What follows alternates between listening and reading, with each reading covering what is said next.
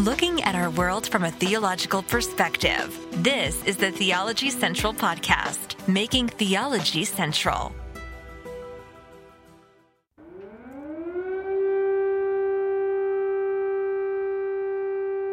An air raid siren in Kiev.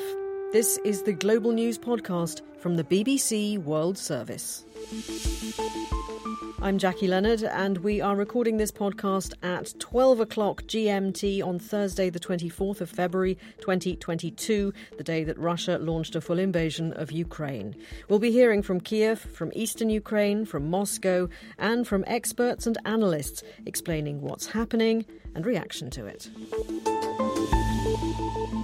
Russian troops have launched an invasion by land, sea and air on their neighbour. Armoured columns entered Ukraine from the east, the north and the south. Missiles were fired at airports and military installations, while Russian troops are reported to have landed in the ports of Odessa and Mariupol. Well, welcome, everyone. That is what everyone in the world is talking about today. That is the horrific situation that is currently playing out on our television screens, our phones, our iPads, as we watch Russia invade Ukraine and we see war, death, and destruction occurring before our very eyes. Now, I cannot speak for you, but as for me, I have been up pretty much all night watching this unfold. And every minute and every second that passed by, I found myself getting upset, found myself getting emotional as I see war breaking out, seeing death, seeing destruction, and trying to even think about all the possible implications that could arise from what is playing out. So on this Thursday, February the 24th, 2022, we're going to spend some time thinking about this, hopefully from a biblical and theological perspective. Now, I'm coming to you live from the empty sanctuary of Victory Baptist Church, located right here in Ovalo, Texas. And this afternoon, once I packed everything up and decided to drive here to the church, as I was driving here to the church, I kept asking myself, okay, the situation in Ukraine, it's crazy, it's disturbing. What is the responsibility of the church? What is the responsibility of a Christian podcaster on this day that's going to be remembered in history books as the day Russia invaded Ukraine? This is going to be a day that's going to be remembered. What should the church be doing today? What should I do as a Christian podcaster? Do I just get to the church? Do I just walk in, turn on the microphone, and just act like that's not even occurring and just talk about all the other things I could talk about, maybe do a Bible study, maybe do this, maybe do that. I mean, I guess I technically could do that, but we always talk about the church being salt and light. And we sometimes reduce this idea of salt and light simply to be like, well, be salt and light. And that means don't go to these movies and don't talk this way and don't dress this way and don't do this and don't do that. But I think being salt and light is more than just maybe a list of behaviors. I think being salt and light is that as a church and as Christians, we speak to what is going on from a biblical theological perspective. We offer a perspective in the midst of a world where there is confusion, darkness, and we provide salt and light as we can provide truth. We can provide a biblical perspective and answers. And so many times when it seems like there's chaos in the world and there's confusion and everything is going wrong, sometimes I don't feel like the church offers salt or light. Either one, we just ignore the situation and go about doing what we want to do, or two, we end up basically acting like the world in the midst of the difficulty. In other words, the world is fighting and debating and arguing and this and that, and the church just begins to act the same way. So we're not being salt and light. It's like, why look to the church? They're engaged in the same nonsense we are. So I just feel like that today would be a day that as Christians, we need to be salt and light, that we need to address this from a biblical perspective. So as I was driving here, just thinking about, okay, so what do I do? What do I do? I pulled up in the parking lot. I walked around. I opened the door, and it's a cold, gray, just dreary day here in West Texas. We've had an ice storm recently. It's just now finally getting up to 29 degrees. So it just had this like already kind of just a depressed feel in the air. And then I keep my mind replaying all of the horrible things going on right now with Russia invading Ukraine. And I'm just thinking about it. So I'll pull up in the parking lot. I get out of the car. And as soon as I open the front door of the sanctuary and I walk into the church, of course, all the lights are off. It's dark and gray outside.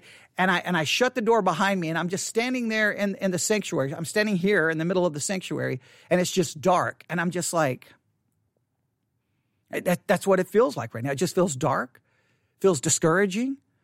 So what do I do? So I came back, I turned on the lights, I went back to the car, brought in all of my podcasting equipment, brought in everything, came back here, set it all up. And then I was like, what do I do? What do I do? Because, I mean, we have to discuss it. And then I thought, well, wait a minute, let me see what everyone else is doing today. Let's look at what's going on in the world of Christian podcast and Christian sermons, because I bet you all kinds of people are already addressing this. So I grabbed my iPad, I picked it up, and I opened up the Edify Christian Podcast app. The Edify Christian Podcast app, and I went to my subscriptions. So here's the latest of all and I subscribe to hundreds and hundreds of podcasts on the Edify Christian Podcast app. So I'm going to just go through and start reading to you all the different podcasts that dropped today. So on February the 24th, when Russia invades Ukraine, there's war, there's death, there's destruction, and there's lots of uncertainty. Like, oil is over $100 a barrel, and there's discussion of how gas prices could go $5, $6, $7 a gallon. There's discussions about food prices could go crazy. There's discussions. Okay, if Russia takes Ukraine, what does Russia do next? What does that mean? Are we looking at a World War III? Like, there's all kinds of questions and concerns, and the news media, of course, it's wall-to-wall coverage. The world's talking about it. So obviously Christians and the church, we're going to be salt and light, right? We're going to say, no, listen, we'll discuss this. We'll give you a biblical perspective. So I'll just give you what's going on in the Christian podcasting world. All right. So these are all podcasts that have dropped within the last 4 to 5 hours. All right, here we go. Here's the first one. The 10 Plagues, Part 5, the third and fourth plagues, lice and flies. All right. Next, Americans censor themselves for China. Next, good works, perseverance, assurance. Next, why must he also be true God? Next, 5 marks of a jealous heart. Next, worth it. Next, shattering the biggest lies about sexual purity. Next, Paul's prayer for abounding love. Next, for his name's sake. Another one, independency, supporting churches. Another one, David's deathbed challenges. Next, Jesus in 1 Samuel. Next, let's see here, Tylenol or arsenic. James, faith in real life. Let's see, what else do we have here? We've got nominal Christians, gospel compassion, discovering God's blessing in your life, the art of contentment, when darkness is called light and light darkness, part 1 of 2, the church in Babylon. Numbers chapter 24, verse 15 to chapter 26, verse 65. Surrender, trolling a seminary. Those are all the podcasts. Literally absolutely nothing about this situation. Nothing about the situation, no biblical perspective. I mean, it's like if the world right now was like, man, what is going on? And they're like, here's the Edify Christian Podcast. What are Christians saying about this? Oh, I guess nothing. So I'm like, okay, well, that's the Edify Christian Podcast app. Maybe all of those podcasts were recorded earlier and they were scheduled at a later time. I'm like, I know what I'll do. I'll go to the brand new Sermon Audio app, Sermons 2.0. I'll go there and I'll just go to my feed.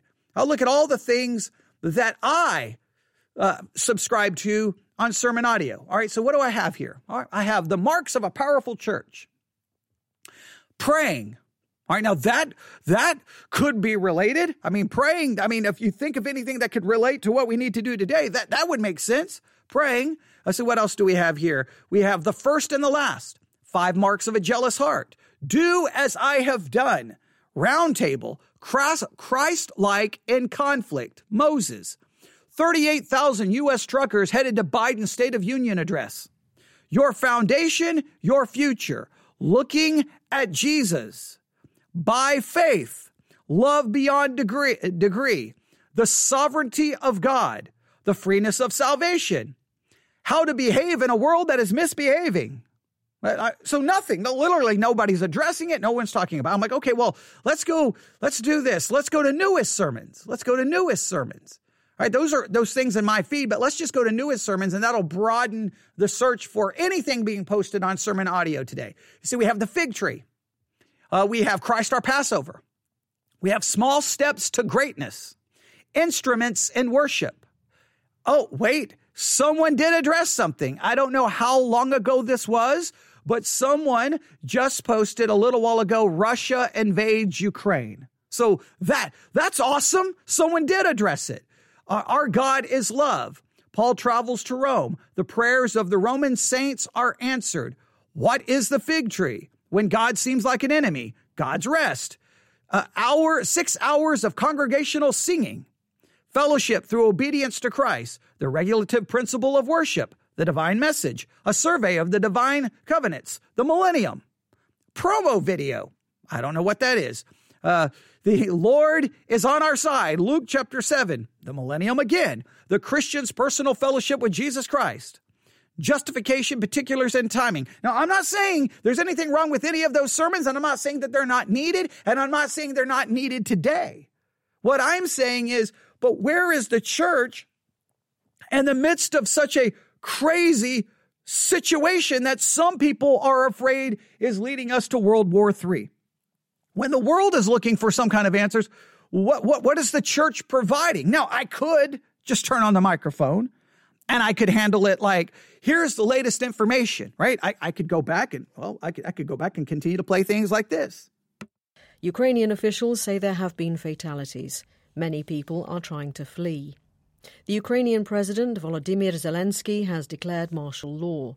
In a defiant news conference, he appealed directly to the Russian people, saying they were being lied to about Ukraine, and he urged them to do their bit to de-escalate the situation.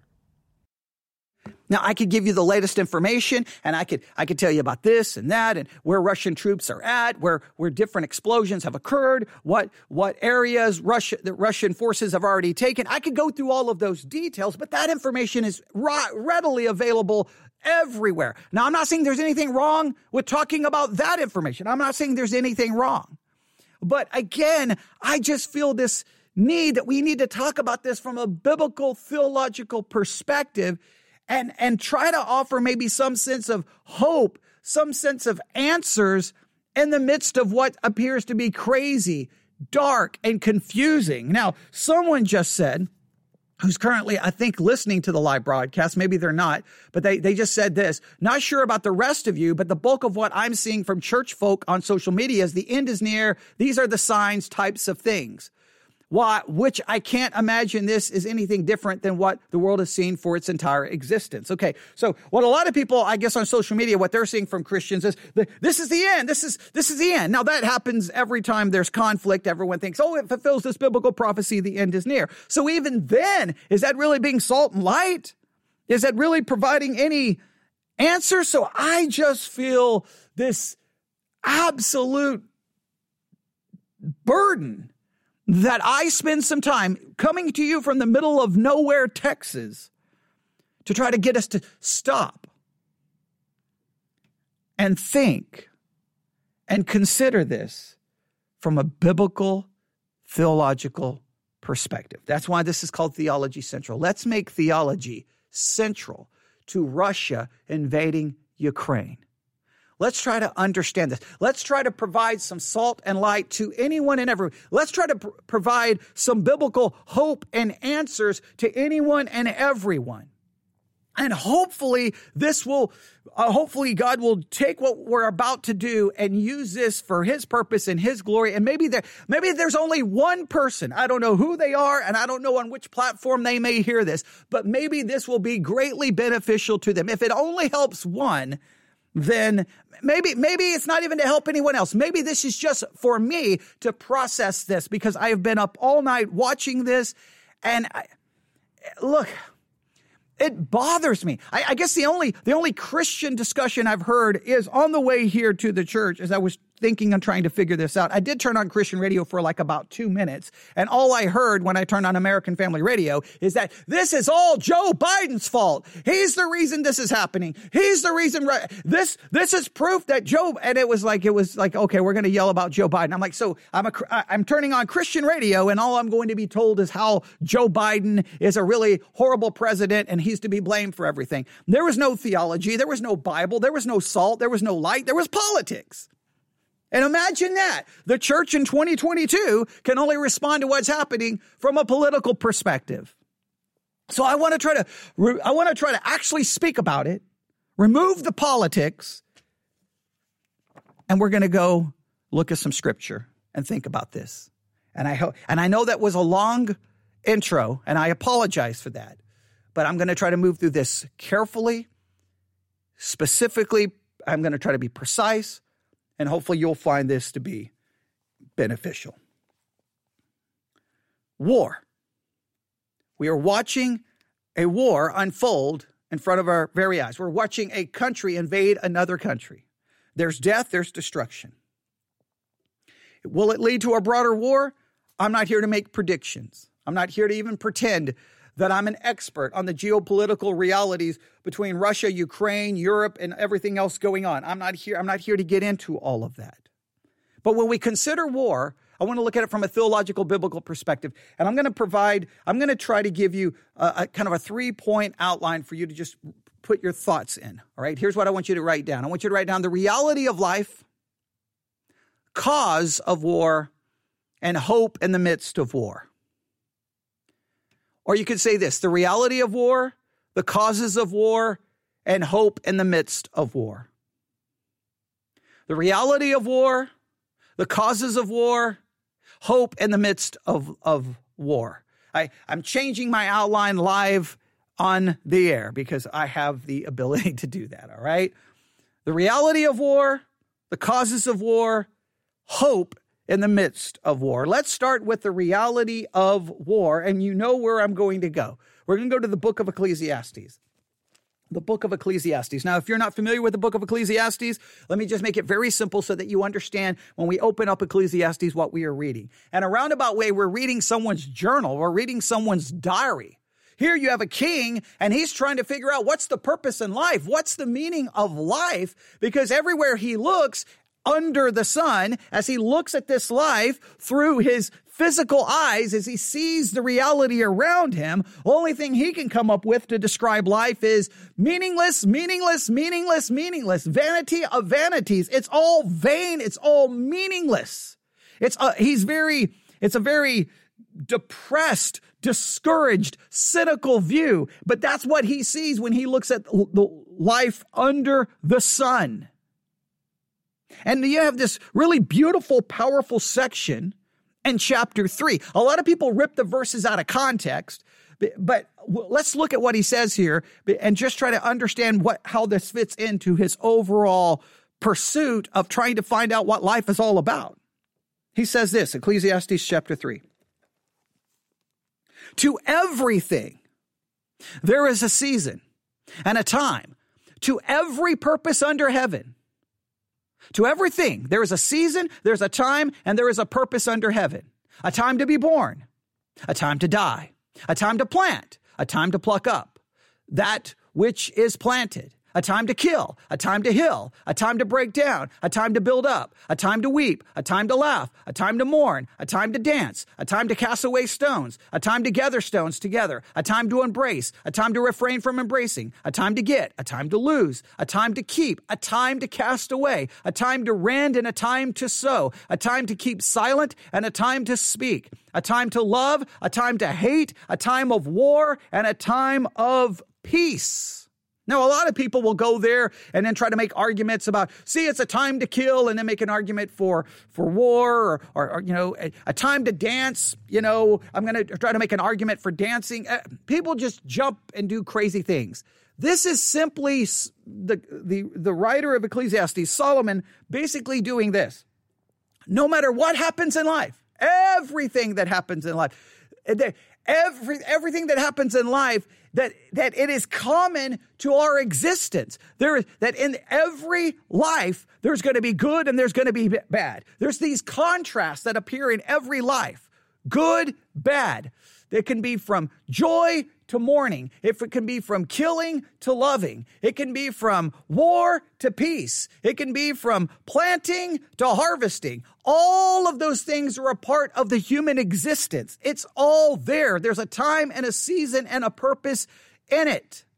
But it's not about trying to pick one of these things out to use it to justify something. He's just trying to say everything that we experience in this life, everything that life encompasses, how can we say this? Life encompasses the contrast that we experience. There's great contrast. There's great fluctuation in our experiences from good to bad. And it's all a part of life. And that involves war. War is a part of the existence of humankind.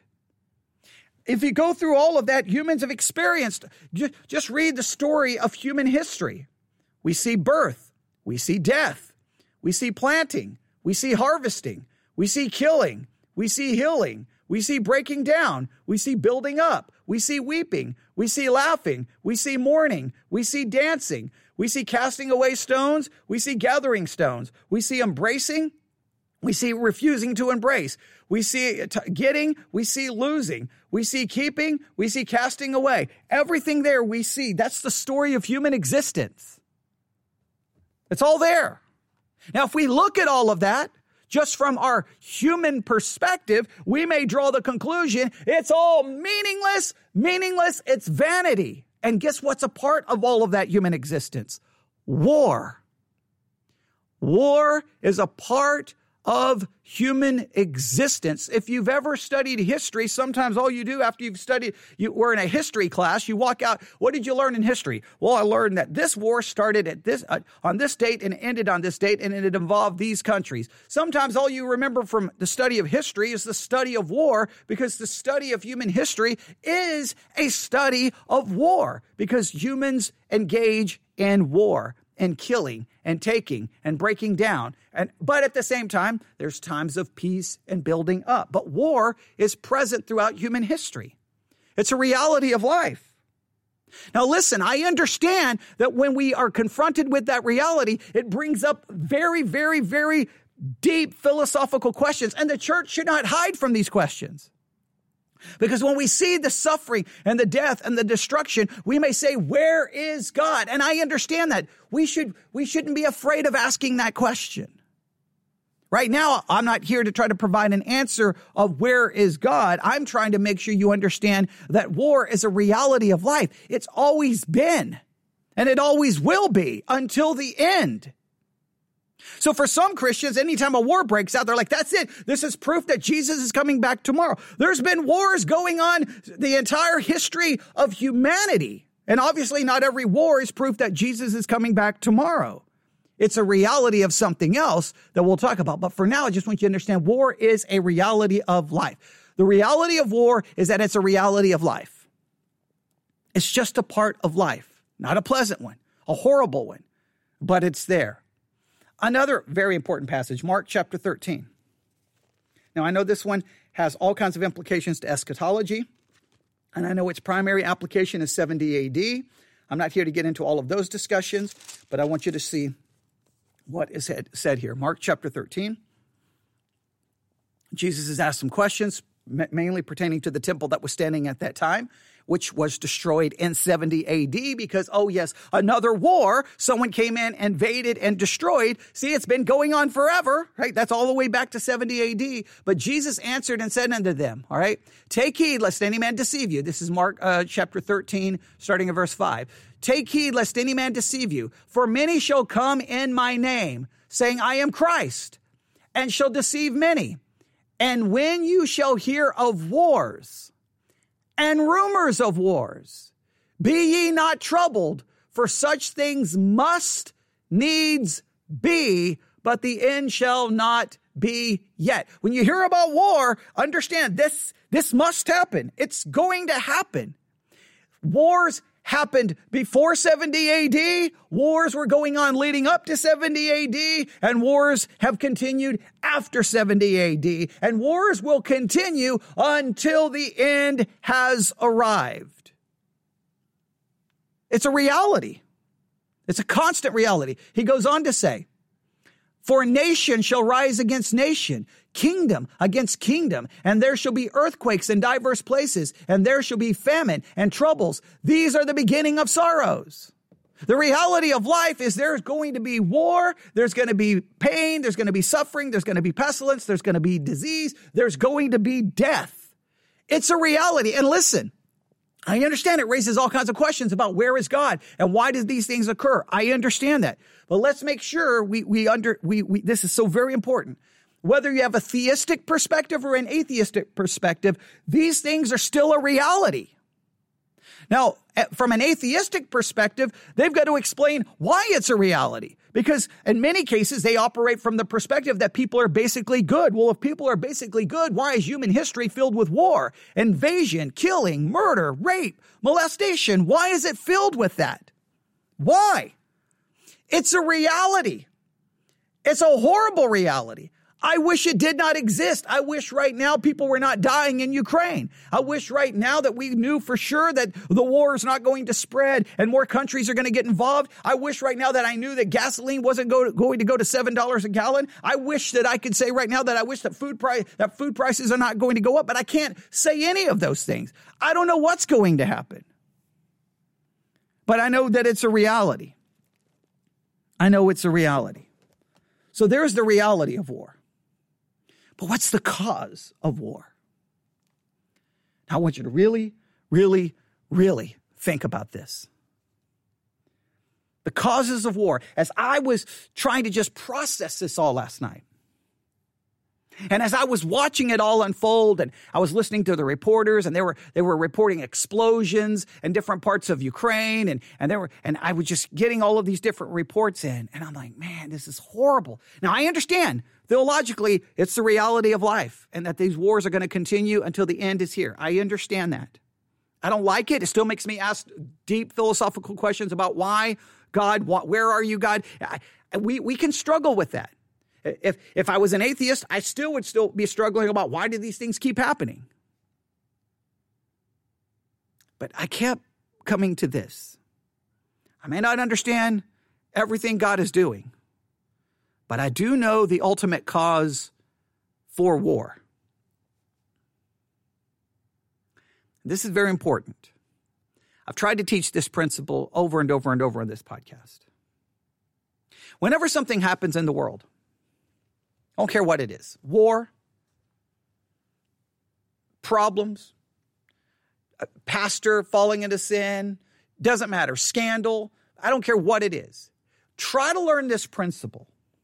Don't look at the situation like a window that you look out of. You look out of the window, you look out and you see all of these people doing this and doing that and doing this. And then you run back into your house, you grab your soapbox, you go run outside because you've been looking out the window looking at it. You run your soapbox out there, you stand on the soapbox and you're like, listen to me, everyone. He's wrong. He's a sinner. She's a sinner. They're wrong. They're wrong. They're wrong. And this is my opinion on this and this and this and this. And you go run out and what you want to do is just, I guess, make sure you give your moral judgment upon everything, condemn everyone, and tell everyone how it's all going to play out. And we do that on social media and everywhere else because we tend to look at everything going on almost as a window that we look out of, and then we're going to run out there and give everyone our opinion. I'm not saying it's wrong to give an opinion, but what I'm saying is what we first need to do is not see it as a window, but look at it as a mirror. Whenever you hear about what's going on, what do you learn about yourself? So as I was watching Russia invade Ukraine on live television at 2 a.m, watching it all go down, I started thinking about the causes of war And then I realized the very thing that caused the war between Russia and Ukraine, the very thing that caused Russia to invade Ukraine, that very same thing is inside of me. And it's inside of you. And I had to grab my notebook and write down James chapter 4. James chapter 4, verse 1. James chapter 4, verse 1. From whence come wars and fightings among you? Now, I know this has a historical connection, and I know it's speaking to specific people, but there's a broader principle here that I think is very applicable. Where does fighting and war come from? Whether that war and fighting is something grand and big, like one country invading another country, whether it's a world war, a civil war, whether it's a big war, or if it's just the fighting and the bickering that can happen between people in churches, in denominations, in your own house, in your car on the way to church, where war and fighting, no matter how it manifests itself, whether it manifested where people are dying or whether it's just, in a sense, people are being killed by your words, where you're destroying each other with your words and your attitudes and your thinking, wherever it shows up, what's the cause of it? Come they not hence, even of your lust that war in your members. The external wars that we find ourselves in, that sometimes we instigate, sometimes we start, they are the result of an inner war, and that inner war is the war of your lust, of your sinful nature that motivates you to lash out, that motivates you to seek your rights, your will. You demand what you want. You don't care about anybody else. It's about me, me, me, me, me, me, me. No matter who gets hurt, you don't care. You want your way.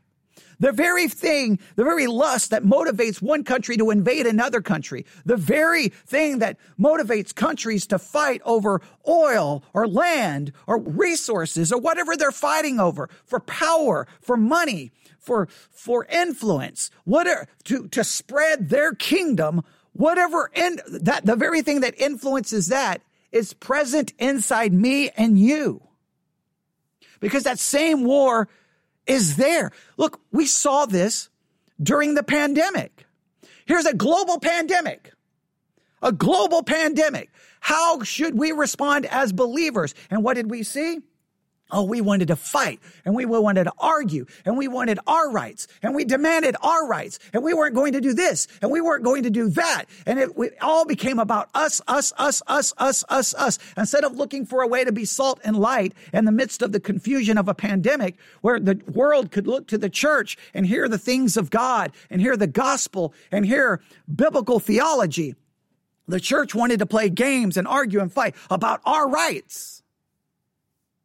Because it's a war inside of us that always screams, get your way, get what you want, take what you want, demand your rights. It's about you. It's about you. It's about you. Your way is right. Your way is thinking. Fight, take, destroy.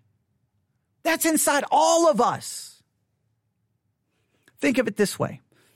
Two brothers, two little boys, maybe, they're 8, they're 9, 7, 10, two little boys. They come to you. They're brothers. And they're like, hey, mommy, daddy, why is this war going on between Russia and Ukraine? I don't understand. This war is stupid. Why are they fighting each other? Why don't they just stop fighting? I mean, well, there's no reason to fight. It's just dumb. You know what? That would be very profound. And you'd be like, you're right. It is dumb. It is stupid. I wish they would just stop. You're absolutely right. But then you kind of want to get down on your knee and look them in the eye and go, you know what? How come you and your brother fight? How come you, when they get something, you get upset and you want to take from them and you don't want to share and you argue and you bicker and you fight with one another and you fight for your own way? Why do you do that? Well, the reason you do that is the exact same reason there's war everywhere, because there's a war inside of all of us, and it's our flesh that wars with us. And it pushes us to demand and to fight and to destroy and to get our own way.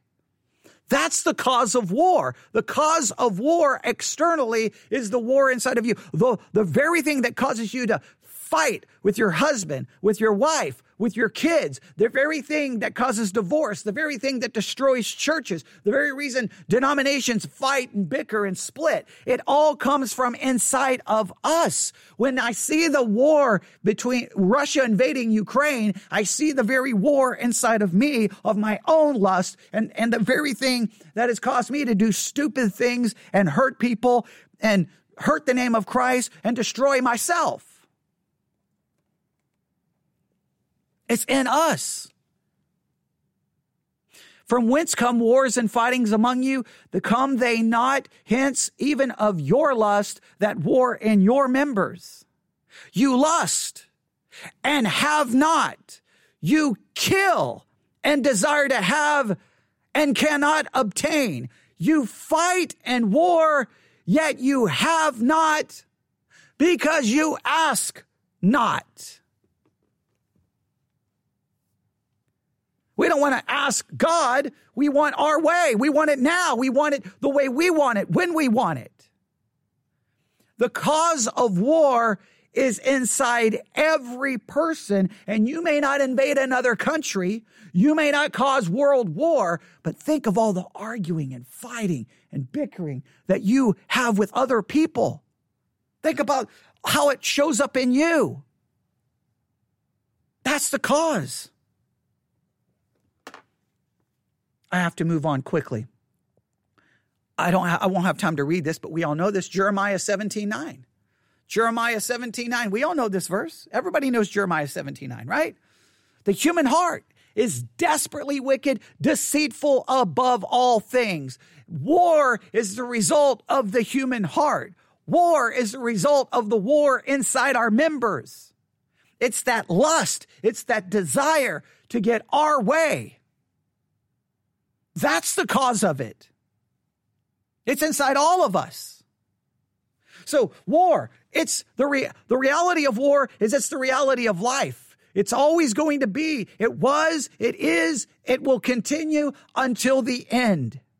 That's depressing. That is discouraging. What's the cause of war? It's the cause of external war is the internal war of our lust dominating and moving us to get our way.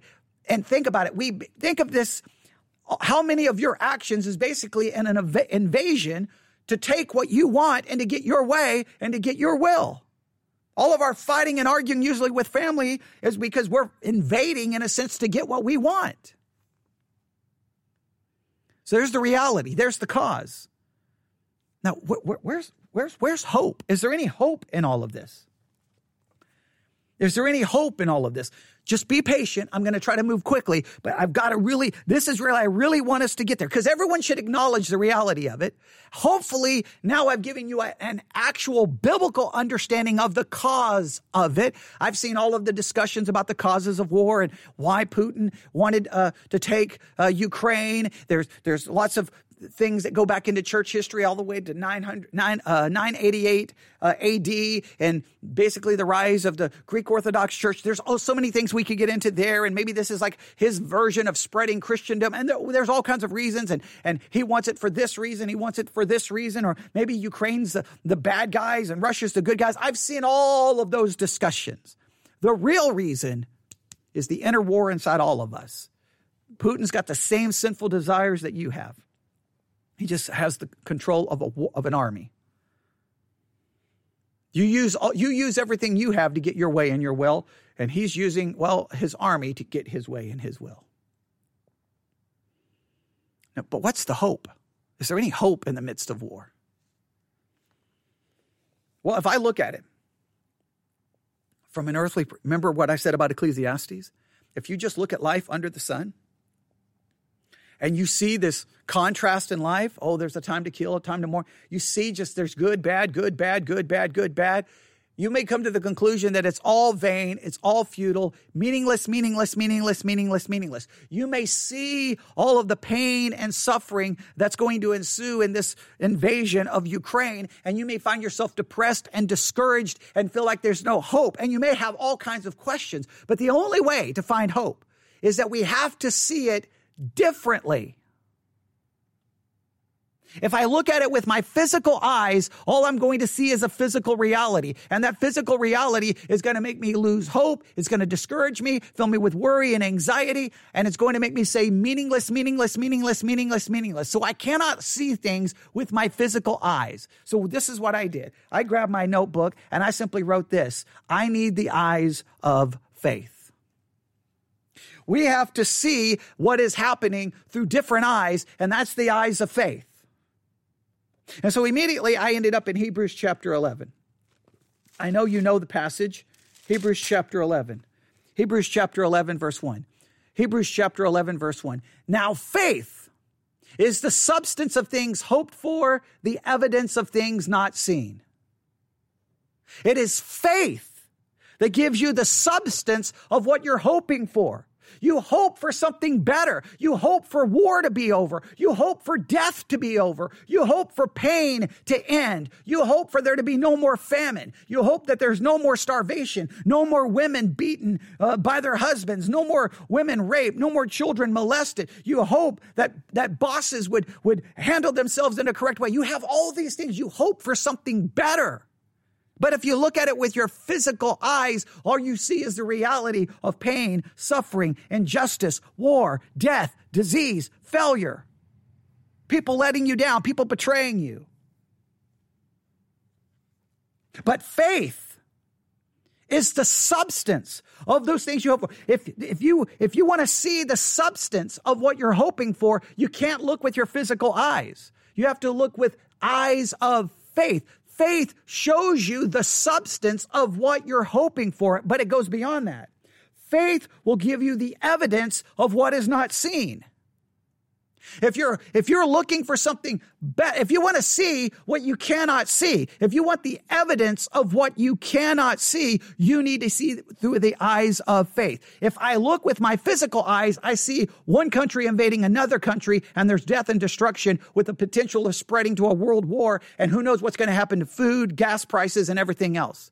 If I see it with my physical eyes, that's what I see. But what do I see if I see it with eyes of faith? I see evidence of something else. If you want to see the substance, if you want to see the evidence, you've got to have a new pair of eyes, the eyes of faith. And where do the eyes of faith take us? Well, go to 2 Corinthians chapter 5. 2 Corinthians chapter 5. 2 Corinthians chapter 5.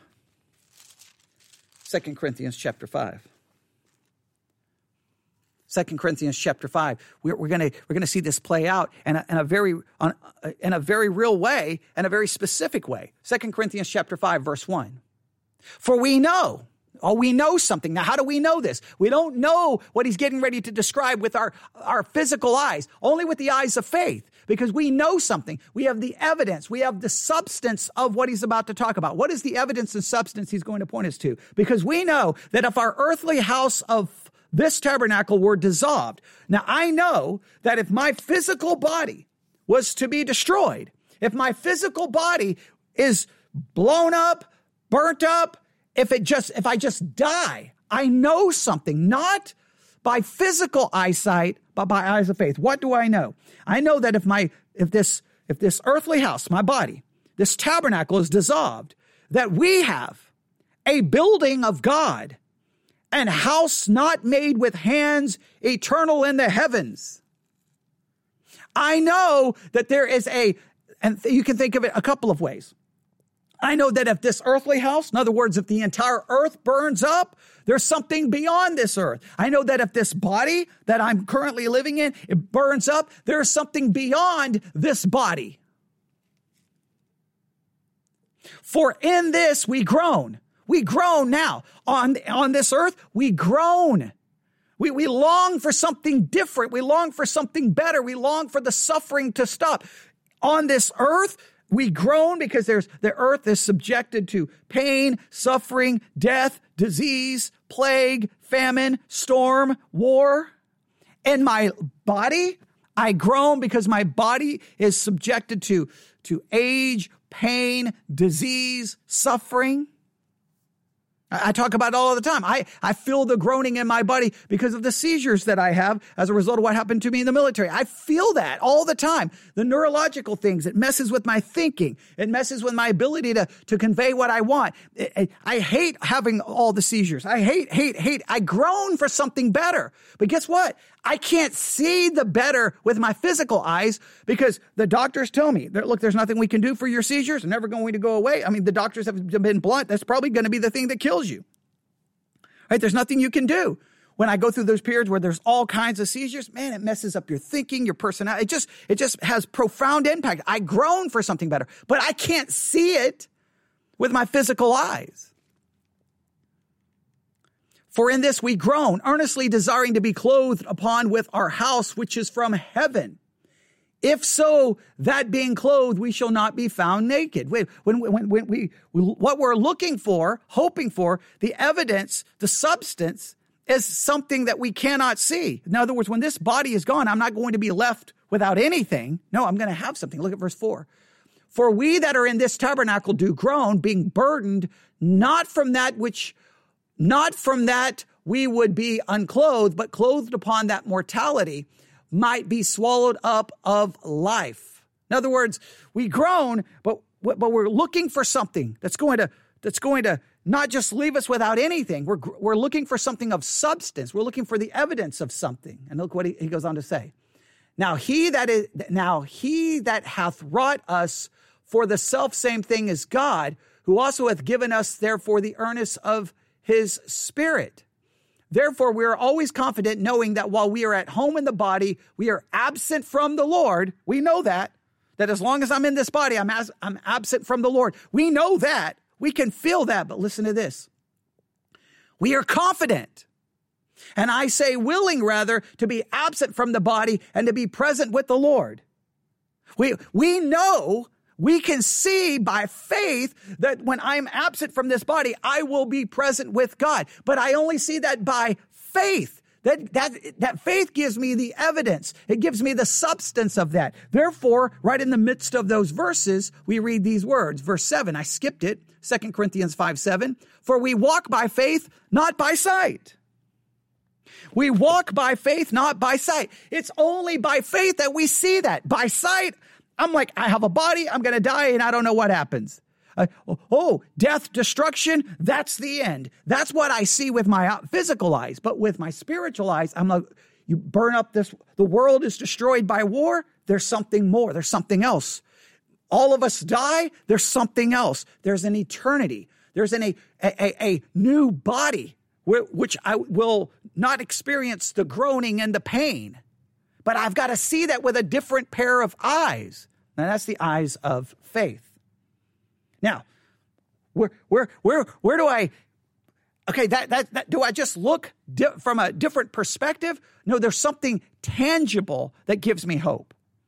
And what tangible that gives me hope is what happened 2,000 years ago, because God himself took upon human flesh. And he came in the person of Jesus Christ. John chapter 16, verse 33. John is warning them that some really bad things are going to happen. Everything's going to go really bad. But he says this, or Jesus, if I said John, Jesus is warning them in the Gospel of John, chapter 16, verse 33. These things have I spoken unto you. That's Jesus speaking. The eternal Son of God, that ye might have peace. Listen, these things I have spoken unto you, that in me you might have peace.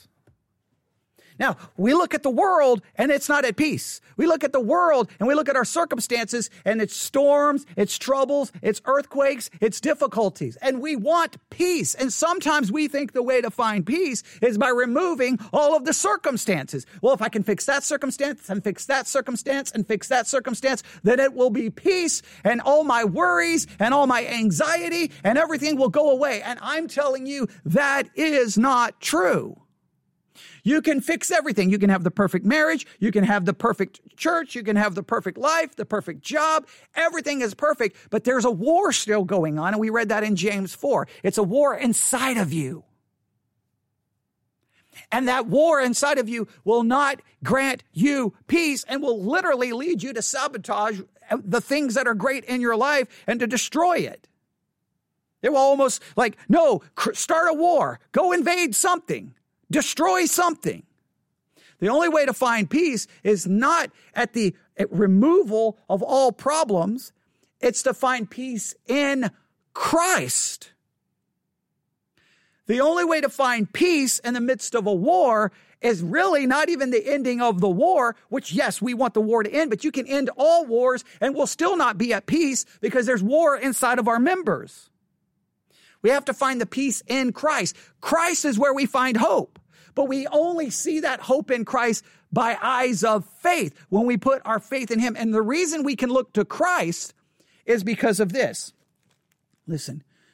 John chapter 16, verse 33. These things I've spoken unto you that ye might have peace, that in me, you cannot skip that part, you might have peace. In the world, you shall have tribulation. Okay, there's the reality. In the world, there's going to be tribulation. There's going to be war. But be of good cheer. I have overcome the world. The reason I can find peace in Christ is because he's overcome the world. Now, sometimes what we think is, well, he's overcome the world. Well, then he can fix everything. Like, okay, Jesus, if you've overcome the world, why is there a war right now between Russia? Why is Russia invading Ukraine? If you've overcome the world, why is there pain, suffering, rape? Why is there all these horrible things? Well, we may never get an answer there, but we do know this, that when I stop looking at things from physical eyes and I put on the eyes of faith, I realize he has overcome the world. And in what ways has he overcome the world? This is very important, all right? We got to go through these quickly, all right?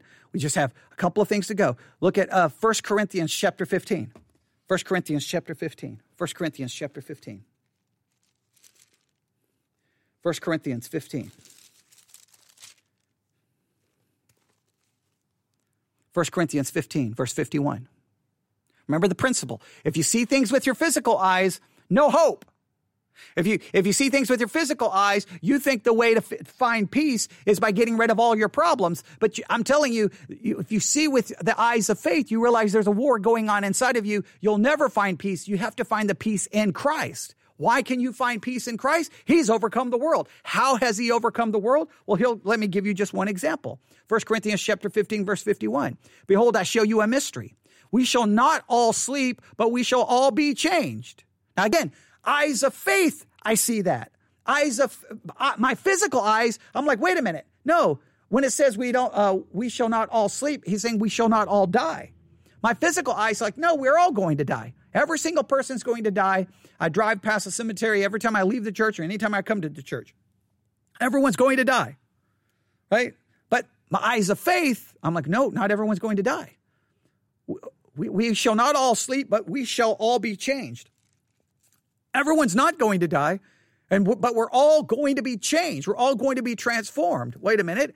Let's continue. In a moment, and the twinkling of an eye, at the last trump, for the trumpet shall sound, and the dead shall be raised incorruptible, and we shall be changed. Not only are we not all going to die, those who have died are going to be resurrected, and they're going to be transformed and changed. I cannot see that with my physical eyes, but by faith, I have the substance and evidence of that.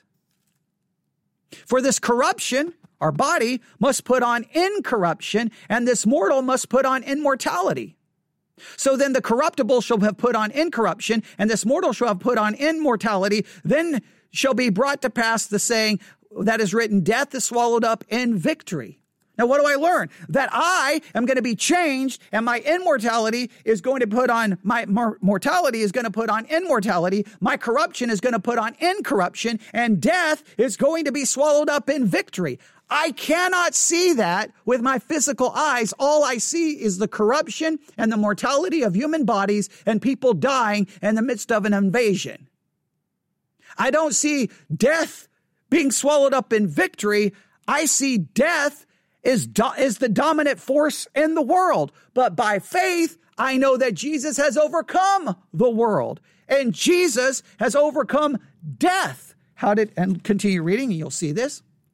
O death, where is thy sting? O grave, where is thy victory? The sting of death is sin, and the strength of sin is the law. But thanks be to God, which giveth us the victory through our Lord Jesus Christ.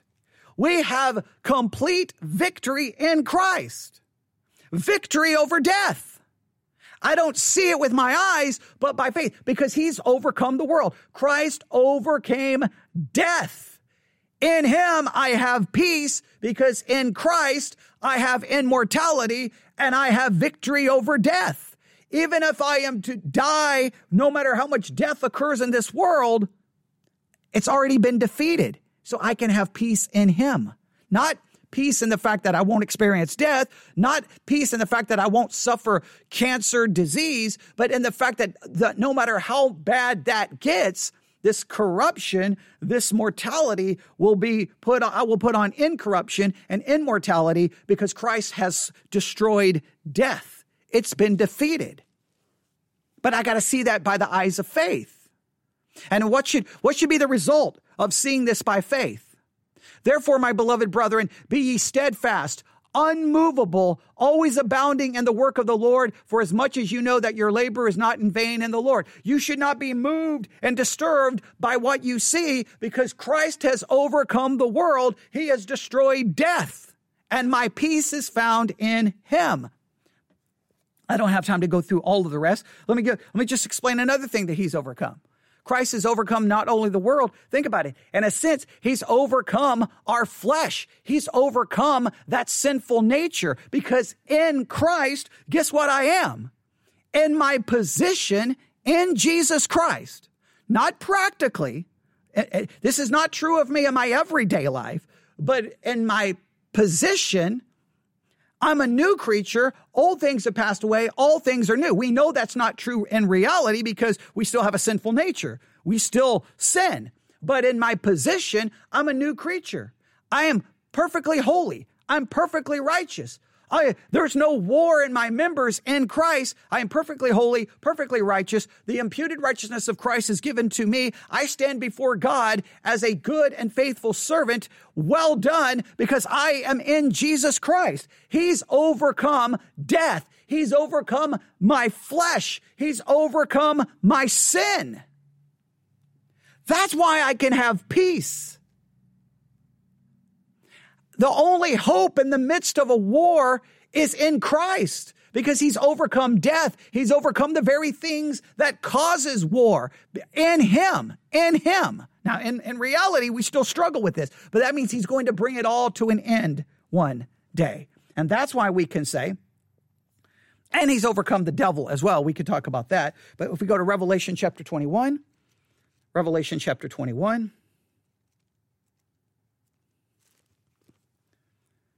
Revelation chapter 21. Revelation chapter 21, verse 1. And I saw a new heaven and a new earth, for the first heaven and the first earth were passed away, and there was no more sea. And I, John, saw the holy city, New Jerusalem, coming down from God out of heaven, prepared as a bride adorned for her husband. And I heard a great voice out of heaven saying, Behold, the tabernacle of God is with men, and he shall dwell with them, and they shall be his people, and God himself shall be with them, and be their God, and God shall wipe away all of their tears from their eyes, and there shall be no more death, neither sorrow nor crying, neither shall there be any more pain, for the former things are passed away. Why are the former things are passed away? Because Christ overcame the world. He overcame death. He overcame sin. He overcame our flesh. If you look, I think it's 1 John 3:8. He came to destroy the works of the devil. He destroyed Satan himself. He crushed his head. Christ overcame everything, the very things that cause war, the death that's brought about by war. Christ has overcome all of it, and he will bring it all to a conclusion. There'll be no more pain, no more suffering, no more death. There'll be no more war. I don't see it with my eyes now, but by faith, I see the evidence and the substance of it, because Christ overcame the world. In him there is peace. Don't look for peace in the ending of the negative circumstances. Look to the fact that Christ overcame everything on your behalf. And in him, see, when the Bible says we are more than conquerors in Christ, everyone always takes that to go like, oh, I'm more than a conqueror, so that I can conquer this and this and this in life. No, I'm more of a conqueror. I'm more than a conqueror in Christ because Christ has conquered everything for me. So in him, I'm more than a conqueror because he's the one who conquered everything. His conquest is my conquest, and my position in life, I struggle, I fall, I sin, I mess up. I have the war going on inside my members. There's lust, there's failure. But in Christ, he's overcome everything. So in Christ, there is hope and peace in the midst of war because he's overcome death, destruction. He's overcome it all. That's the only place to find hope because he's overcome the world. Now we're at 1 hour. Go to Psalm, the book of Psalms, Psalm chapter 46. Psalm chapter 46. God is our refuge and strength and a very present help in trouble. He is my refuge and strength. He is. Doesn't mean everything in the world's going to go right. Because the reality is everything in the world, there's going to be pain, there's going to be suffering and death, there's going to be tribulation. But be of good cheer. He has overcome the world. He's overcome it all for me. He's overcome the war. He's overcome the death. He's overcome the corruptible. He's overcome mortality. He's overcome it all. Therefore, will not we fear, though the earth be removed, and though the mountains be carried into the midst of the sea. Though the waters therefore roar and be troubled, though the mountains shake with the swelling thereof. The whole earth can fall into the ocean. Mountains can crumble. Bombs can explode. It's horrible. It's sad. And we should not celebrate it. And we should not want it. And we should pray that it goes away. But we still trust in a God that even though we can't see it now, we don't see the reality now with our physical eyes, but by faith, I have the evidence and the substance of the fact that he has overcome it all. He has destroyed it all. And there will be a new heaven. There will be a new earth. All war will cease. All sin will cease. All death will cease. All tears will be dried up because he has overcome the world. My only hope in the midst of war is that Christ overcame everything. And his overcoming is my overcoming in him. The peace I can have is found in him. Being a conqueror is in his conquest. Now, a lot of people will mock that and go, well, that's pie in the sky nonsense. What about right now? Well, guess what? You throw out God. Throw it all out. What do you have left? What's your solution? You're not going to fix the problems in the world because I don't care, atheist. I don't care who you are. And the world has had thousands and thousands and thousands of years to fix its problems, and they keep getting worse and worse, and there's pain and suffering and death, and we don't fix anything. We don't fix the evil in the world. You have no reason for it happening. You have no answer, and you have no hope in it. My hope is that it's already been all conquered and defeated, and that ultimately that will manifest itself in a real way when all that Christ has conquered will be ultimately put down, and then God will be the God. We will be his people. We will be in the midst of him, and there'll be no more pain, no more suffering, and no more death. Yes, in the meantime, there's pain and suffering, but there's still hope even in the midst of the pain and the suffering, because no matter what we suffer, there's hope. Because this body, this earth, it's not the end.